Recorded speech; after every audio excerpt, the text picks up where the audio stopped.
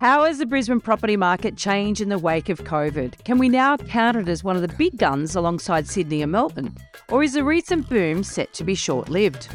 Welcome to The Elephant in the Room. This is the podcast where we love to talk about the big things in property that never usually get talked about. I'm Veronica Morgan, real estate agent, buyer's agent and buyer's agent mentor, co-host of Foxtel's Location Australia, author of Auction Ready and co-host of Your First Home Buyer Guide. And I'm Chris Bates, mortgage broker, recently ranked number 5 in Australia out of over 18,000 brokers in the annual MPA Top 100 Mortgage Broker Awards. Before we get started, I need to let you know that nothing we say here can be taken as personal advice. We always recommend you engage the services of an appropriate and experienced professional. We're joined this week by Brisbane buyer's agent and REBA Queensland representative Melinda Jennison.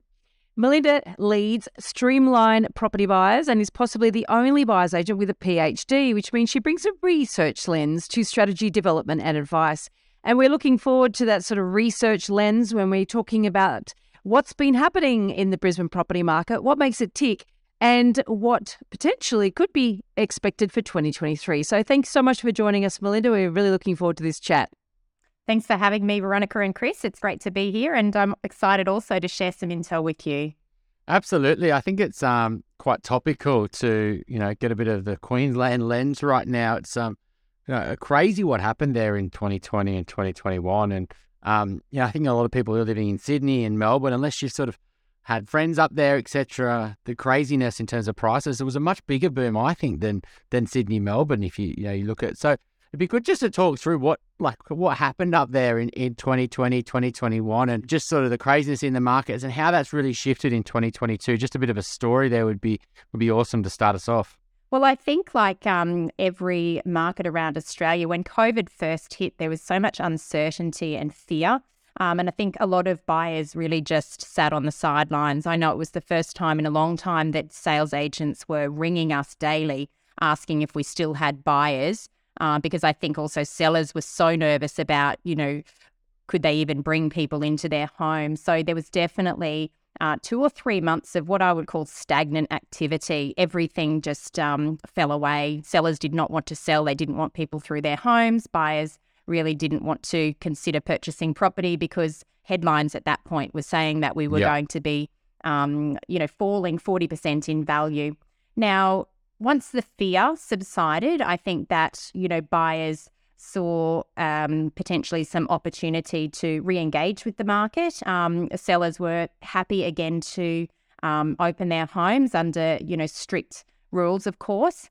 And we saw this huge buyer surge. Now, I think, no one can explain why that happened, but, in Brisbane, we really saw those buyers trickle back in between August and about October in 2020.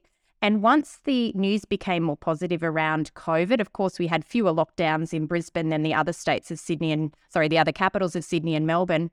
People became far less fearful. And then I think they were really motivated to make those life changes off the back of COVID. And we just saw this huge surge in buyer activity, a market that we probably will never see again. We had low listing volumes throughout that recovery period, throughout that boom period. And yet we had this huge depth of buyers. So for any property that was listed for sale, especially any quality properties, it was not unheard of to have 15 or 20 buyers on an individual property. It was outrageous. So, of course, in Brisbane, not being an auction capital city as such, we actually had a lot of those properties transacting by private treaty sale. And what that meant is that it became a multiple offer process, which is an awful way to buy a property. It's basically blind bidding. You get one go to put a best and final offer in, and then that's your walkaway price. So, because of that, I think buyers had a lot of FOMO. They did not want to miss out. And especially when they were home buyers, they became emotionally connected. Interest rates were, of course, extremely low. So borrowing capacity was increased, and people really were paying top dollar just to actually transact in the market. Now, of course, the thing that slowed Brisbane down was the flood event in February. That was the first big transition period. That really put a handbrake on the buyer sentiment. Following that, we also had the federal election, which we all know, can actually influence buyer behaviour. And of course, we've now had several months of interest rate hikes, which has all had an impact on that buyer sentiment. So the market has definitely slowed down. We don't have that FOMO from buyers anymore, but we are still in a low listing environment in Brisbane. And I think that's what's actually caused prices, not to fall away too much. We've definitely had some median price falls, but again, that's not actually across the board, when we consider, quality properties versus, or rather we consider what's actually selling as opposed to, every property losing value. So it's been an interesting period. Yeah, your story there is actually, I could say the same thing about Sydney, the same thing about Melbourne, right? That is actually pretty much exactly the same story, except for the flood, of course, although now there's been floods in Sydney and Melbourne as well. But this isn't what's different about Brisbane, I think, and what you haven't touched on yet, and I'm hoping you will, is really the migration of buyers from Sydney and Melbourne in particular, but also I think expats coming back to Brisbane who potentially may not have, if they were going to return to Australia had it not been from COVID, may not have gone to Brisbane perhaps. So I think that has brought a new, a flush of different type of buyers with potentially higher budgets. Yeah. So it'd be interesting to get some insights into that story as well. Yeah, look, I think throughout a lot of COVID with the state border closures, we didn't see as many interstate buyers transacting unless they were investors. But as soon as those borders reopened, we saw a huge influx of those that were relocating interstate. Of course, some of those interstate migrants had already purchased prior to, those borders opening, had made the decision to relocate prior. But the huge influx really happened when borders reopened. Queensland's had a huge spike in interstate migration. In fact, we're back to our record highs in terms of the volume of people entering Queensland. And most of those interstate migrants land somewhere in southeast Queensland. So that's usually the area from the Sunshine Coast, which is about 1 hour north of Brisbane, right down through to the Gold Coast, about 1 hour south of Brisbane. So as the capital city, most of the migrants land in or around, 1 hour north or south of where we are located. Of course, now that the international borders have also reopened, we've seen a surge in expats returning home. Through our own inquiry, we've had a number of expats purchasing those properties so that they've actually got their home to move back into when they relocate. And a lot of them, because of COVID, purchased with the intent to rent those properties out for so that they're available for when they actually, return home. So buyers have been coming from everywhere. But I will also say that with the borders reopening, that's put a lot of pressure on the rental market as well, which is something that we can discuss in the podcast, because we've got a situation where we've got too many people really relocating to southeast Queensland and not enough properties available to especially to rent, but also in some instances to buy. And that's what really drove a lot of that price growth through the peak of the market throughout the latter parts of 2021. Yeah, I mean, we've got a friend actually moving to Brisbane like next month, and they live on the beaches, and we're having dinner with them the other week, and the 5 o'clock dinner as you do with 2 young kids, yeah, they were talking about the rental crisis. They're like, we're trying to get a place and we've put an application in, we're not looking at them, we're just paying way overs. And it was just like, and it's so difficult. They need to rent something before they move there, but then they can't rent something because they're in Sydney and there's, the locals are actually rocking up and putting a bit of pressure on agents. So I'm like, you've got to get like a rental buyer's agent, almost to help you secure it, because you need that sort of feet on the ground. I think it's a real problem. You might get a great job opportunity, but if you can't rent something, how do you actually move there? From the growth point of view, though, like we had lots of clients buy in Brisbane, probably 700 was like the low end, usually 700 up to say $1 million. And most of those properties went up. Like we're talking, Inner Ring, the Bardens, the Balmorals, Graceville, Wollongabba, a little bit more. So Ascot, when it's more closer to that $1 million. They all went up probably 70 to 90% in the space of under 2 years. Like it was a huge growth. Like the 700 went to 1.3, the 1 went to 1.8, like massive growth. Like, and we didn't see that in Sydney and Melbourne. Like that's velocity. Is that sort of true at your, those inner ring sort of family suitable sort of bigger blocks went up that much. And how are they coping, with the reduction in borrowing capacity and higher rates? Are these properties giving back a lot of that growth, or are you finding they're really holding value because of low listings? Look, if we look at, what's happened across all of Greater Brisbane since the start of COVID, our property values at a median level have increased 42.7% from the lowest point prior to COVID all the way through to the peak. Now, that's the housing market. The unit market was a little bit weaker. That went 20.6% across the same period. And now, just in the last few months, we've come back 9.6% in the housing market and 1.7% in the unit market. So overall growth in the housing market up 33% across all of Greater Brisbane. And in the unit market, we're up 28.9% across all of Greater Brisbane. That was through to the end of October 2022. What you've highlighted there, Chris, is what's happened more specifically at a suburb level. And we definitely observed some very strong price growth in certain pockets throughout Brisbane throughout that same period. Of course, median value data in Brisbane, according to CoreLogic, captures over 15,000 square kilometres of geographical location. It's everything in southeast Queensland that's transacting outside of the Sunshine Coast and the Gold Coast. So it's a huge, huge space.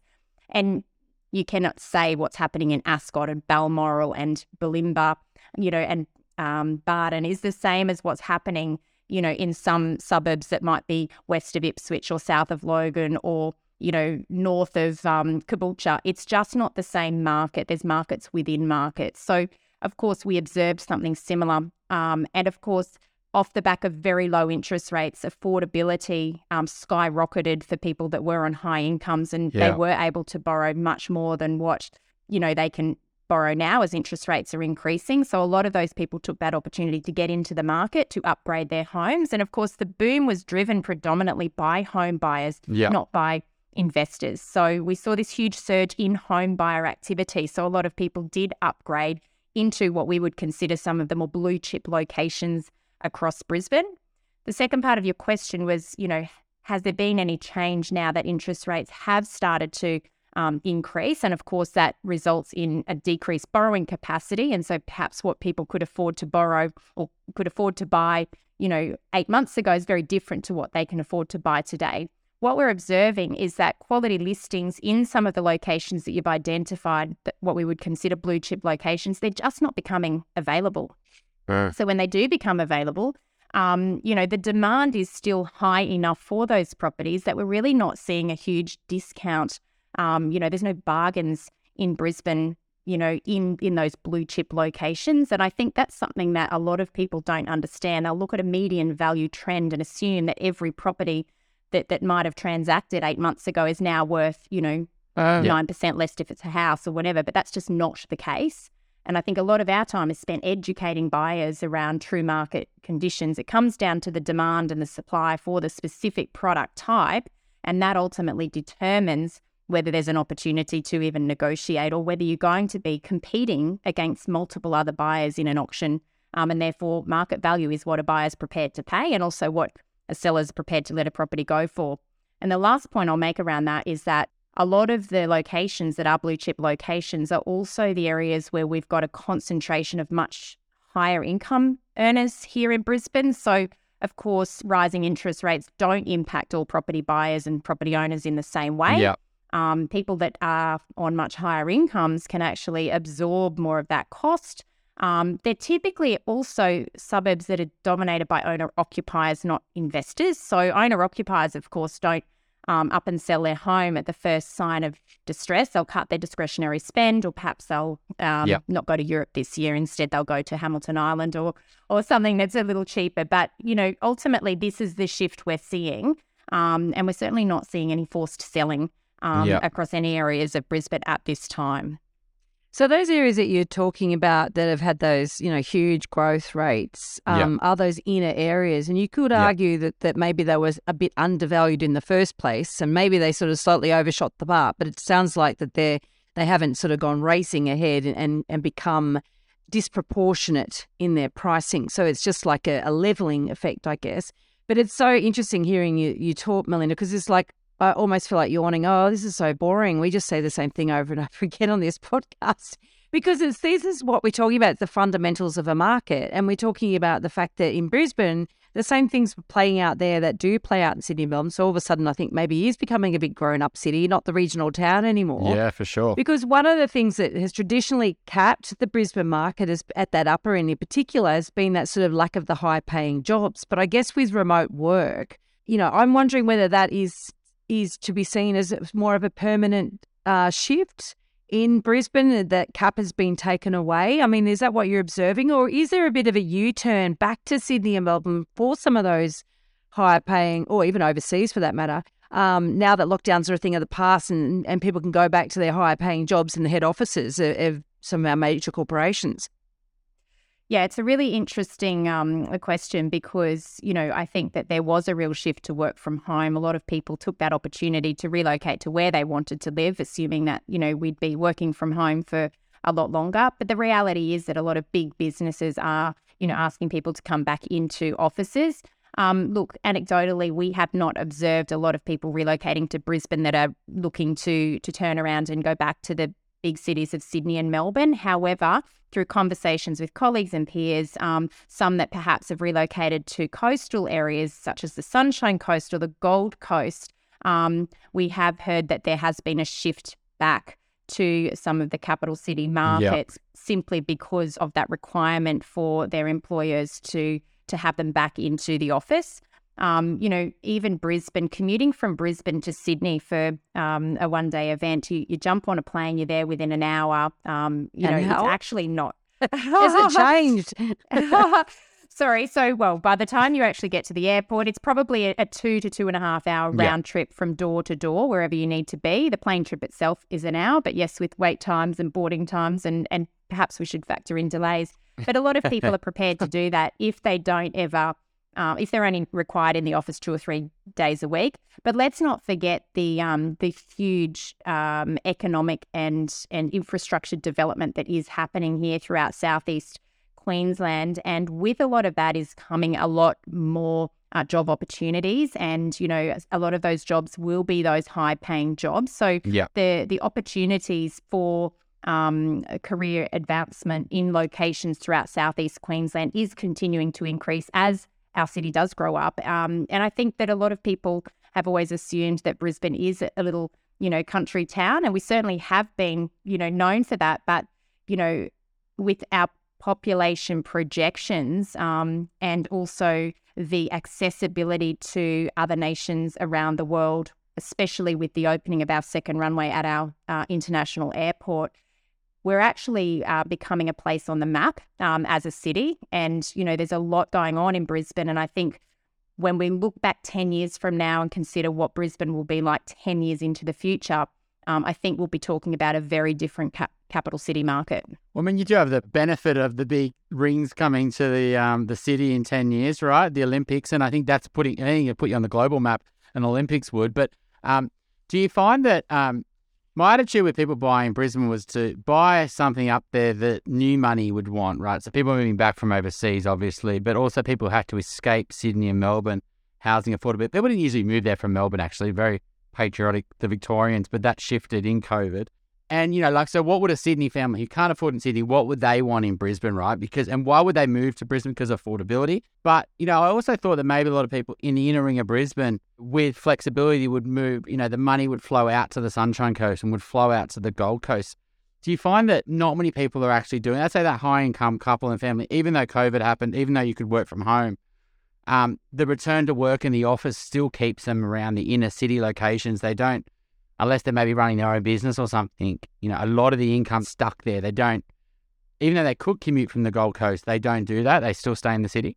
Yeah, I think it's important to highlight that whilst we talk about the Gold Coast and the Sunshine Coast being only an hour from Brisbane, that's, on a Sunday at midday without traffic. If you're commuting from the coastal regions into the capital city of Brisbane, the reality is during peak hour, it's a nightmare and the roads are congested. Yep. And we don't really have efficient public transport networks to get people quickly from the Gold Coast to Brisbane nor from the Sunshine Coast to Brisbane. Yep. There's a train network that services both regions. However, It's not yet a fast train. Now, Brisbane recently has announced that we have won this city deal, which is meant to fast track redevelopment throughout the entire southeast Queensland region.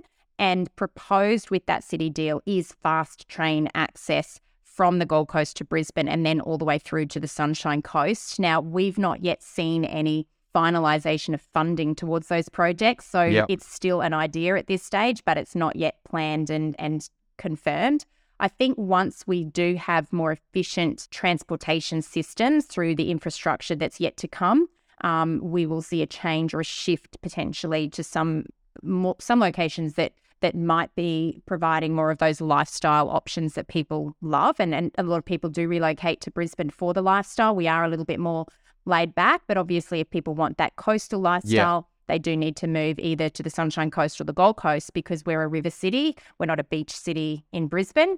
And even Bayside locations in Brisbane, they're not the same as Bayside locations in the likes of Sydney and Melbourne. And I think a lot of people from down south don't realise the difference, and they feel that just because something might be Bayside or have Bay in its name, that it actually is a desirable location. It's not always the case, and we're always very mindful of educating Southerners around what makes a location desirable here in Brisbane. It's such a good point, actually. And we've had this conversation with Kent Lardner many times on the podcast when we've gone through various data and expose of various locations. And some of the places, is there a Wentworth?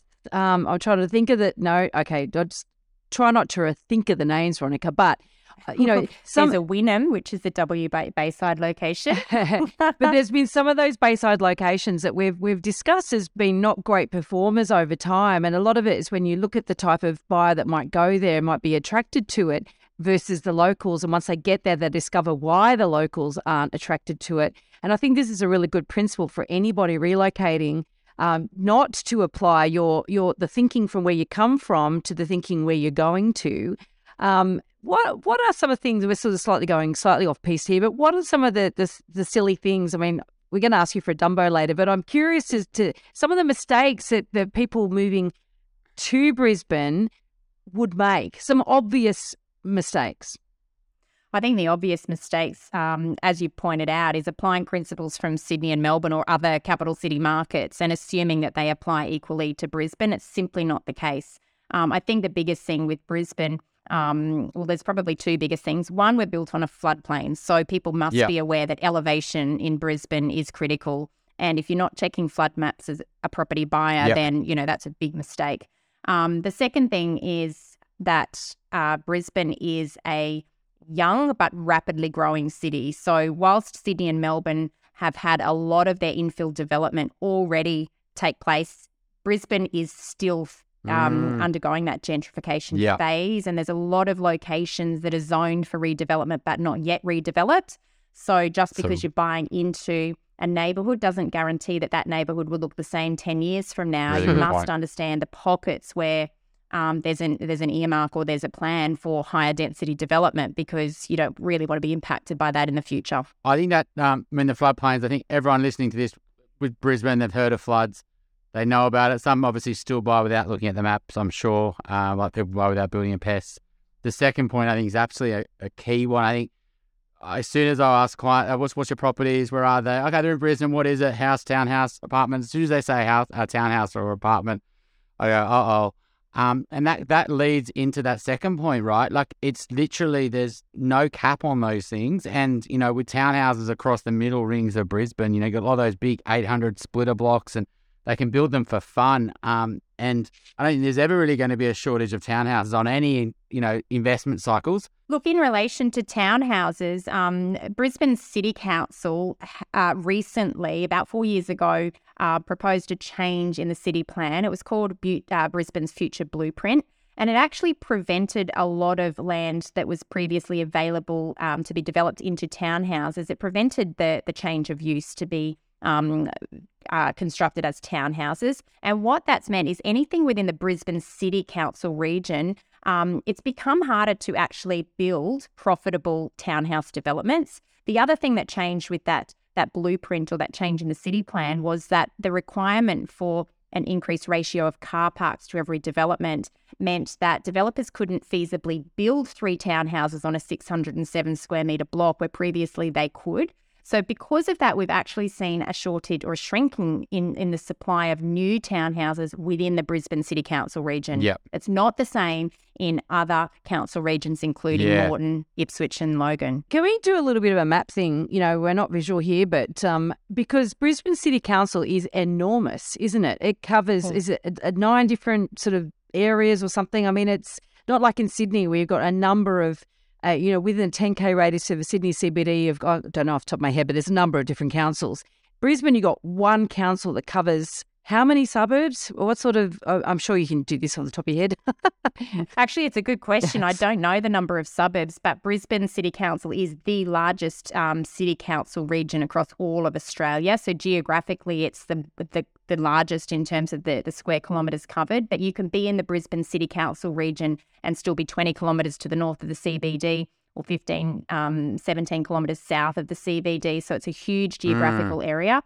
Then to the north of the Brisbane City Council region is the Moreton Bay region. Yeah. Now that actually covers everything from about Strathpine or Petrie all the way up to north of Caboolture. So again, a really large council region. And in fact, one of the fastest growing regions in terms of population growth across all of Australia. To the west, we've got the Ipswich City Council region.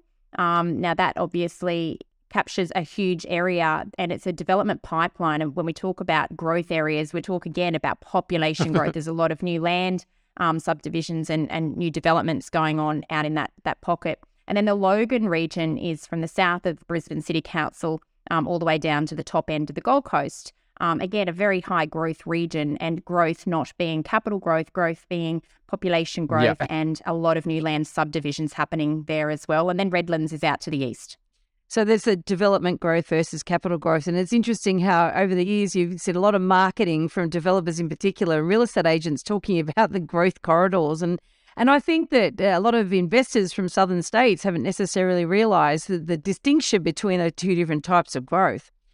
But I think that Brisbane is quite unique in the size of its council. It's certainly its inner, Brisbane City Council. It's very unique, and I think a lot of people probably don't realise that.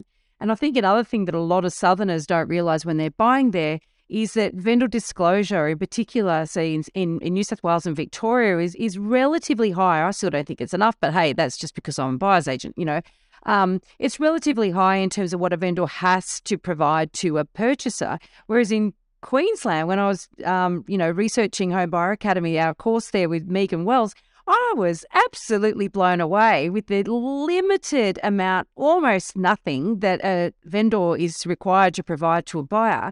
And I don't understand how anybody, not only interstate, migrants, but a local, I don't understand how anybody buys up there without a buyer's agent. And I'm not trying to toot the buyer's agent trumpet here. This is purely because if nothing is disclosed, and you don't know what you don't know, you haven't got the faintest clue of where to start looking to make sure you've covered off the due diligence you need when you're buying a property. So it's a fascinating market from that point of view. I'm on a personal mission to help more people make better property decisions.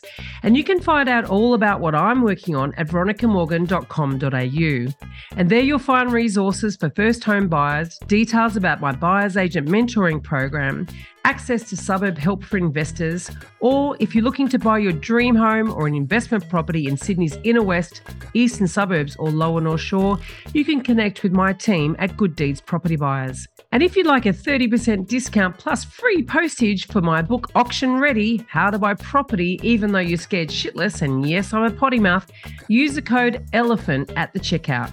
veronicamorgan.com.au. If you're thinking about buying your first home, upgrading to a new one, or purchasing an investment property anywhere in Australia, we would love to carefully guide you through this journey and importantly get the finance right. Please reach out via our website, wealthful.com.au. Don't forget that you can download our free full or forecaster report. Which experts can you trust to get it right? theelephantintheroom.com.au.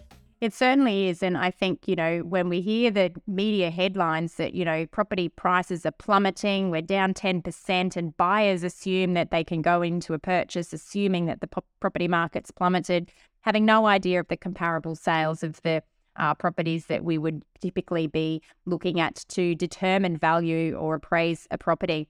It is one of the biggest frustrations for buyers here in Brisbane. It's one of the primary reasons that people would reach out to a buyer's agent. In an auction campaign, there is no price guide given. The property is listed on the real estate portals. There is no dollar amount listed. Agents cannot give advice around value. So you are going in blind as a buyer, and unless you have an understanding of the most recent comparable sales, you're really throwing a dart, at a wall and hoping to hit a target. The other thing is that when it is a private treaty sale, it's very rare for an agent to list a price with the listing. Some buyers have worked out how to determine the filters that agents might use in the back end of some of the listing portals like realestate.com or Domain. But I will say that that's not always an accurate indication of where the property's value is as well. And we've certainly seen some agents list properties in lower price filters to generate more interest. A lot more buyers then turn up. They're hopeful buyers. They think that they've got a chance that might result in 10 registered bidders. And it makes a sales agent look fantastic when they can say to the vendor that they've got all of this interest. But the reality is the first bid knocks out 80% of those buyers because they don't really understand the true value based on comparable sales. But a tip for buyers if they are shopping in Brisbane or, in Queensland with the rules around, buying property here, is to ask the sales agent to provide a list of comparable sales to you as a buyer so that you've actually got an understanding how they might be positioning that property with their vendor, because any good sales agent should be able to provide that list of comparable sales for you, and that will help you to understand what they're looking at. But I will say also, as another tip, that not all relevant comparable sales will be on the sales agent's list either. Some of those will be those that have done very well with recent sales, and perhaps those that haven't achieved a price that is as attractive. They won't be on that sales agent's list. So, Melinda, what are those things that Sydney, Melbourne buyers potentially overlook or maybe underweight a property around aspects? So, when I'm chatting to a client in Melbourne, I sort of really bang home the importance of a good aspect, right? Winters are pretty cold down there, and, not getting any winter sun into the property and having a north rear or even a west rear, or at least get some light in, is really important. I'd say in Sydney it's not as important. I mean, it's still definitely preferable. But in Brisbane, though, what's your sort of view on the aspect up there, because it can get super hot and, is it really that the property and what's around the property, you do a lot more thinking into that rather than typically just looking at the map and saying, right, that's good aspect, let's move on? Aspect is really important for buyers to consider, and the most desirable aspect in Brisbane is for your entertaining area to face the northeast. That's where we get our bayside breezes coming through the city. However, I will say that aspect to some extent is dependent on the mountains, the topography, the hills, the topography around you. So, a lot of people really dislike a west orientation. Our hot western sun in the middle of summer is very unpleasant. We like to live out on our decks, in our alfresco areas, but you really can't be sitting out, at 4 or 5 o'clock in the afternoon on a hot summer's day if you're sitting out in that westerly sun. So that's probably the least desirable location. However, facing the west, if you're shaded by the mountains in areas such as Barton, where you are over in the western suburbs, then you might not be impacted. So we don't always rule a property out purely based on the orientation. It also depends on any shading that comes from the surrounding areas. And what about the south facing? Yeah, but so shading can be a total killer. Yeah. I see. It can be too. And south facing when you're on the north side of Brisbane is quite a desirable orientation if you're going to actually pick up some of the city views that come with that orientation. So, south facing is not undesirable. It's definitely cooler in winter and warmer in summer, but south facing, as long as you're protecting the west, is actually not too bad. North-south facing is actually the most desirable orientation. One of the things around the quoting, just to go back to that for a moment, I always find it fascinating when I look to some of the legislation in Queensland around property. And we've had, just a blanket ban, it's legislated, agents cannot give price guides. Does that really help buyers? You could argue yes, you could argue no, right? I sort of argue no. On the another thing, at the beginning of COVID, so when, lockdowns, and then there was that legislation that was really quite punitive towards landlords. And so there was an industry uprising to get that quashed, right? Get that changed. Then more recently, there was legislation around land tax for investors and a lot of pressure there to be changed as well. Also, there was some publicity around the state government. Queensland state government held a roundtable or a forum on the property industry, on the property market, and key players were not brought to the table, even though it's a well publicised rental shortage. There weren't representatives from groups representing property investors, for example. Now, it seems to be that the government is a little deaf when it comes to the property industry. They totally disregard what we have to say, and that it's only when they get sufficient pressure that they will listen. I don't know. What's your thoughts on that?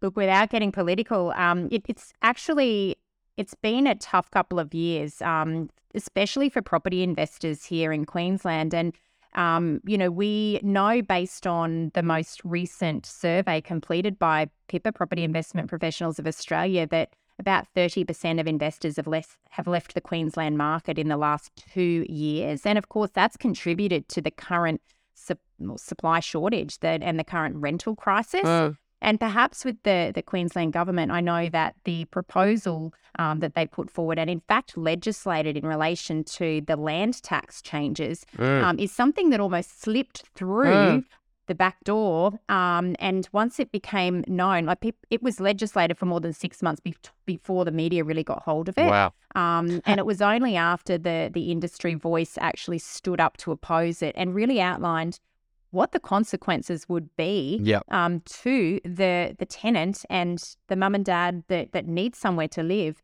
A lot of people assume that landlords are very greedy and that they'll just put their rents up to cover the increased costs. The reality is that rents are not actually driven by the costs of the investor that owns the property. Rents are driven by supply and demand. And when you've got a shrinking supply of available rental properties in a given market, as evidenced by a number of property investors leaving the market and a lot of those home buyers entering the market throughout the last couple of years during the boom that we've had, it's just resulted in fewer properties available for rent. At the same time, we've talked about this huge influx of migrants coming from both interstate and overseas, as well as locals just looking to move and relocate. There's a lot of people looking for rental properties, and that is what is pushing rents up in Brisbane. But wasn't the theory around the land tax not so much to help with rents, but to supposedly help first home buyers and say, well, look, all those evil investors are taking properties from the hands of first home buyers, and it's naive in the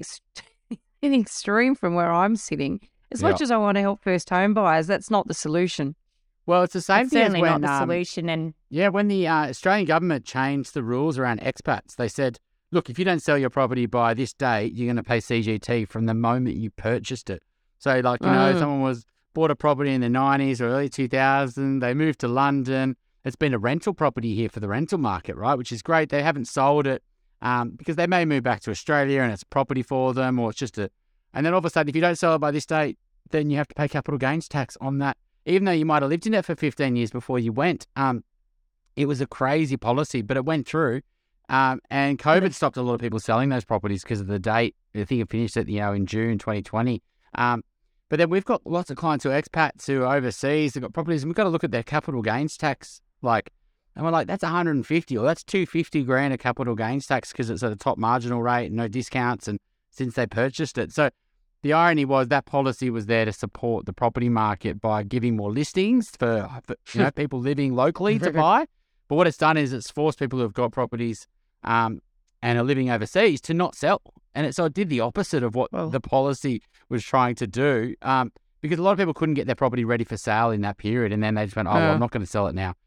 So if anything, it's restricted supply. So the irony of government policy, it happens. The effects can be really long lasting, because a lot of these expats now are not listing their properties, or they're coming home to sell and then they're holding off.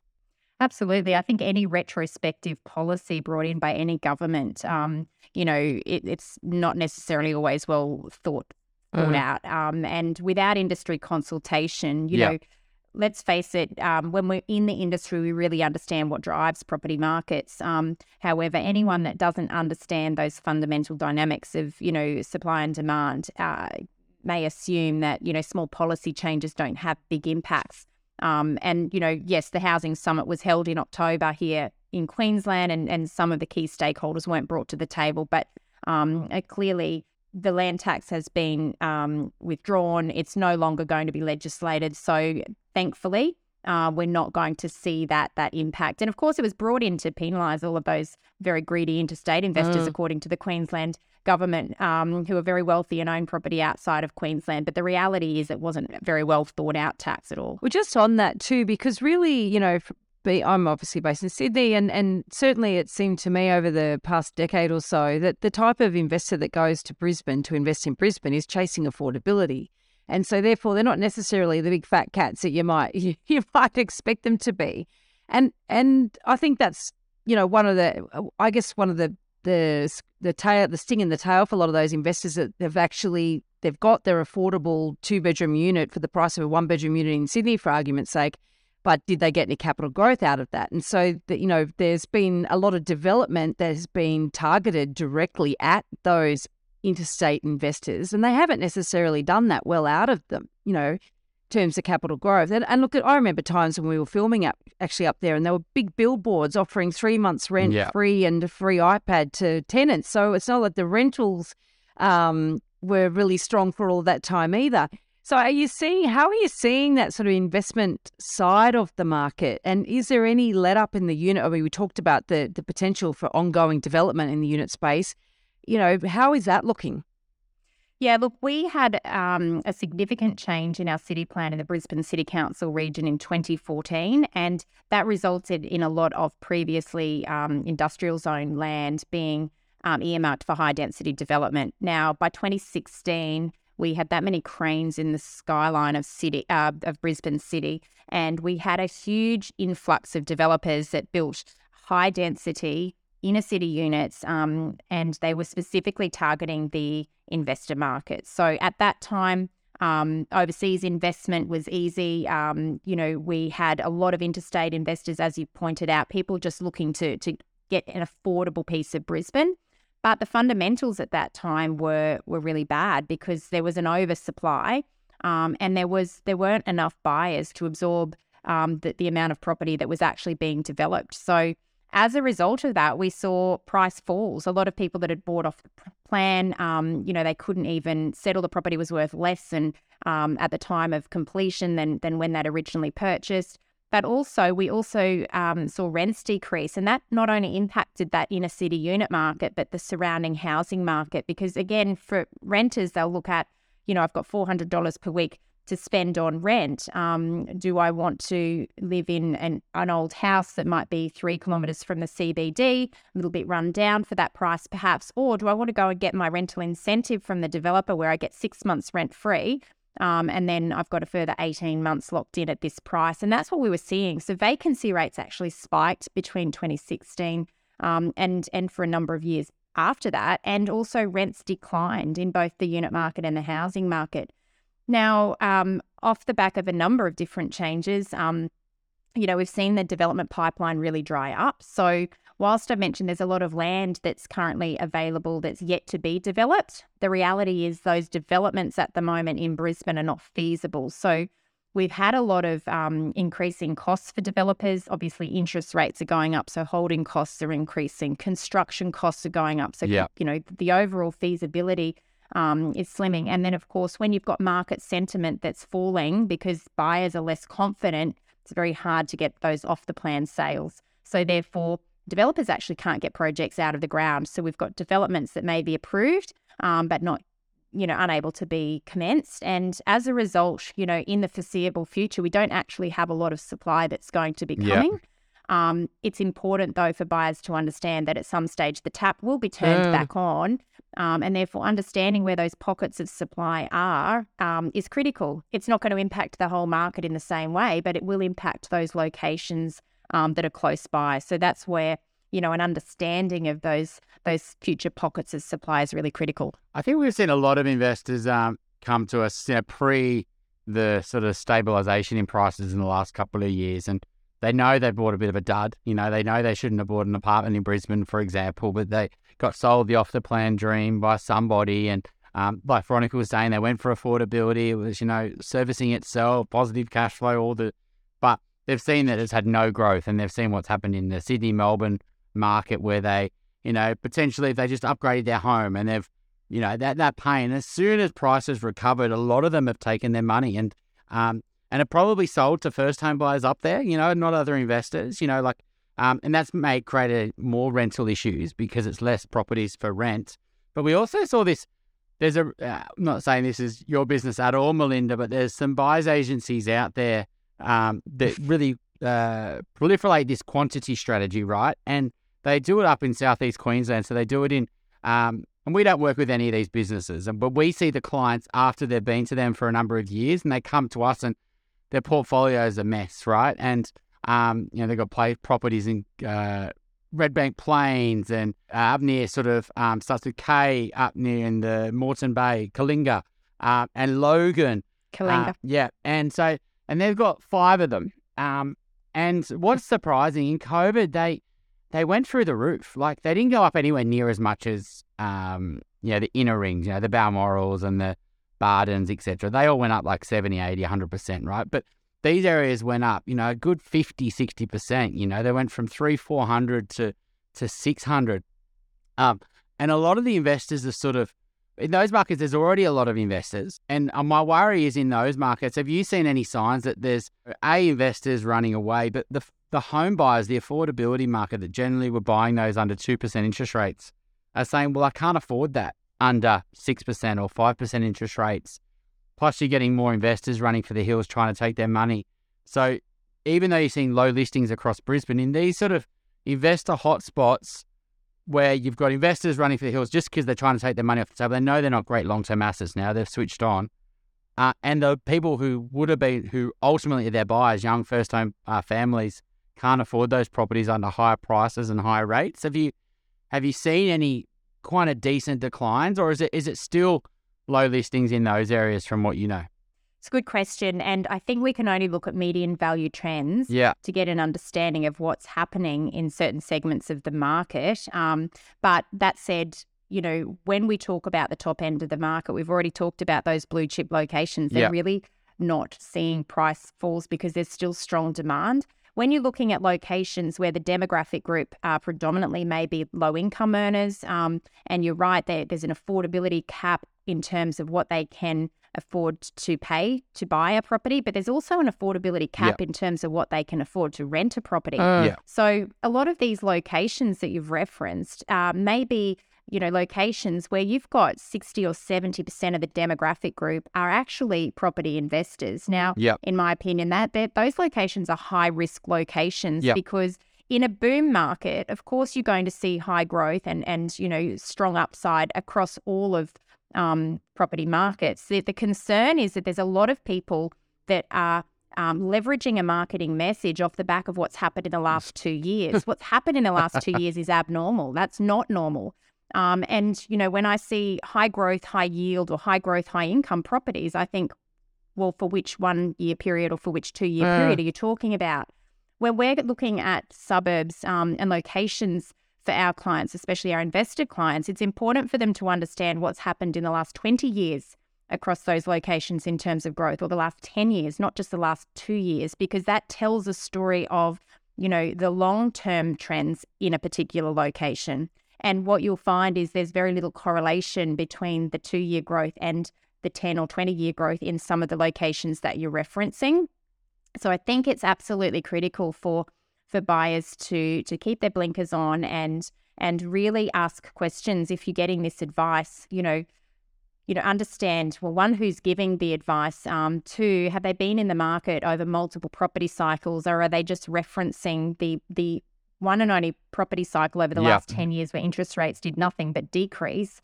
Because I think when you're assessing property over multiple property cycles and considering what happens in different interest rate environments, you're really looking at different pressures for different population groups. And I can guarantee you what's happening in terms of the buyer demand in locations where there's high income groups versus locations where there's low income groups. It's very different across areas of Brisbane. What you're talking about there, a number of things popped into my mind. One is the aspirational markets.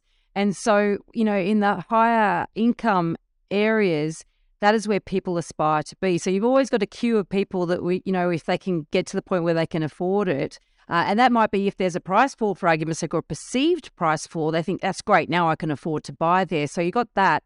The other thing too is the scarcity thing. So a lot of those growth corridors where those 60-70% of investor held, there's not a huge scarcity of stock. It's, house and land packages or those dual key entry townhouses, all that sort of stuff. But then there's that, the type of buyer's agent, the type of spruiker, and they're all out there that are going on 1 or 2 years of data. And I love that. It's like, yep, everything's gone up, you idiots. But do they compare how much that went up to something else? There's no relativity or benchmarking that goes on. And I 100% agree with you. I've been spending a little bit of time in YouTube lately. It's a scary world there with all these people that are very clever, very slick, very articulate and smart. And what they're doing, they're sort of creating an audience. They're generating an audience for all their clever videos and all the rest of it. And then they're selling this dream. And I'm like, this is the same shit that we saw back in 2010, 2012. 15. To say it was slightly different shovel because back then it was around mining towns, but all the people that basically piled in with this false logic with a bunch of experts that really were only talking about one cycle and really poor fundamentals when it comes to investing. And I'm seeing a whole new generation. It's this very similar message, slightly different location. And I'm horrified, actually. And the big part of that is this focus on very, very recent data. Yeah. And I think also the focus on the fact that a lot of these investors have purchased these types of properties in the lowest interest rate environment on record. And the scary thing is, how will these properties perform as interest rates stabilise or continue to increase over time? Because a lot of the sell was buy-in for high yields, high cash flows. Well, of course, with rising interest rates, those cash flows, get dried up because of the increasing costs of holding. Now, if you're not going to get those high incomes and now you're not getting growth, or in fact, you might actually get a reduction or a decline in the value, then you're left with negative equity and holding costs, which is never a good position to be in. And I think it comes down to understanding, when you are buying a property, understanding the purpose behind the purchase. Are you looking for income now, or are you looking for long-term wealth creation? And there is a difference, and it comes down to what you need as an individual based on your personal circumstances. And it's never a one-size-fits-all approach. So if you're working with someone that only sells a strategy, then you're working with the wrong person, because you really need to be talking to people that can help you understand based on your circumstances what approach is right for you based on what you're trying to achieve. And it's never, ever a one-size-fits-all in property. That's exactly the point here. That's why we go nowhere near these type of buyer's agents as well, is that no matter what that income that person's earning, no matter how much equity they've got, no matter what their plans are with their life, etc., their strategy is just to buy as many as possible, right? And so, the person quantity over quality. The person who could buy, $2 or $3 million of properties end up just buying 7 of their properties, right? Not just the person who's buying one. It's just literally just rinse and repeat. And it's easy to buy in these markets for them as buyer's agents, so they can clock up lots of transactions because they're not competing with lots of high-income family buyers and very lack of scarcity, etc. So it's a really big point. Can we finish with a property Dumbo, Melinda? I'm sure you've got one for us. What have you got? Yes, look, when I was managing a small development a number of years ago, I had to approach a neighbour over a dividing fence. And this was a young couple with a new baby that had just purchased their dream home. So I knocked on their door and I explained who I was, and we were about to commence a redevelopment on the site next door.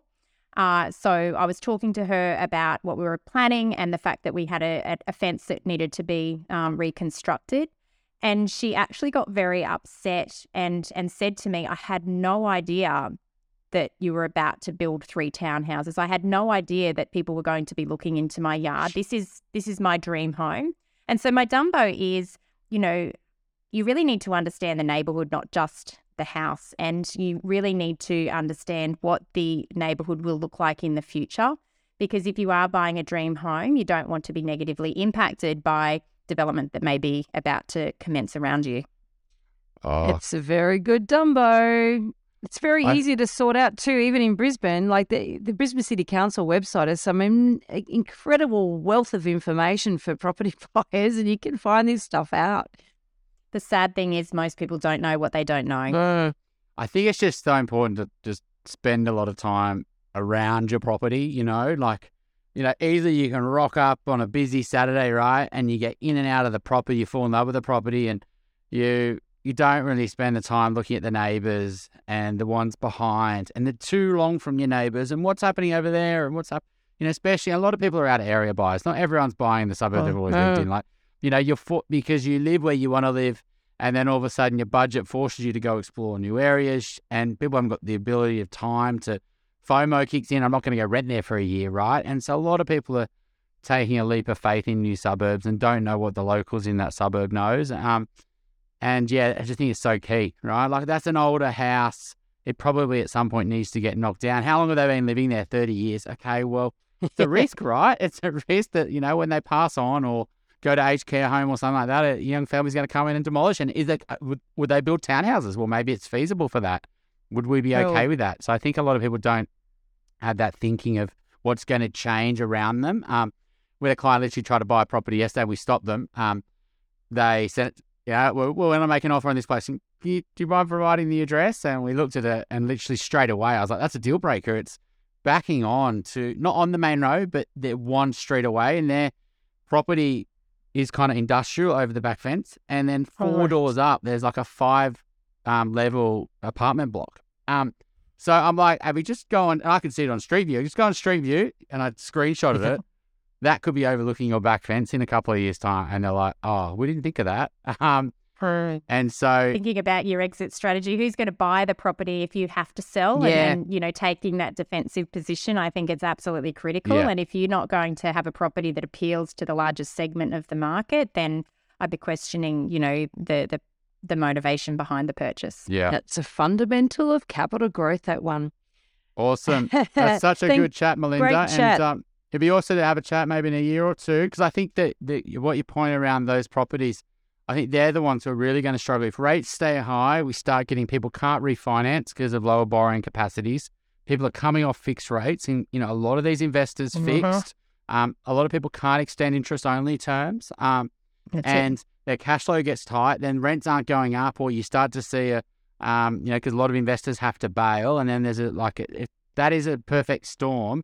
I'm not saying it's going to happen, but if rates stay high and things play out over the next few years, it could happen. So we'll wait and see. The issue is that median data trend might show something different to, Greater Brisbane.